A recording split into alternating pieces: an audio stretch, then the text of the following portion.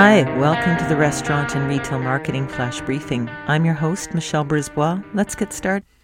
Tip number 4 in our countdown to Black Friday, Cyber Monday is make your checkout process as good as it can be.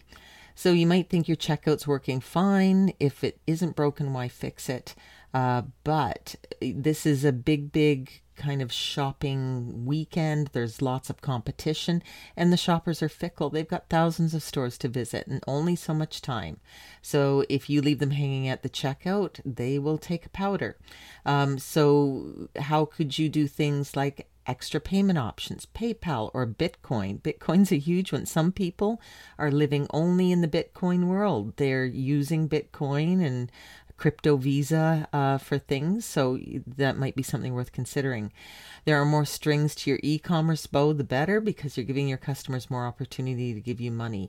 3 in 10 U.S. purchasing journeys online involving more than one device, so tying your shopping carts with accounts means your customers don't lose their orders. Also, things like empty shopping cart reminders. If somebody puts something in their cart and doesn't finish the checkout, sending them a little prompt can increase conversion. I've done it myself and I've seen conversion go up 10%. Talk to you tomorrow. So come on, let's get out.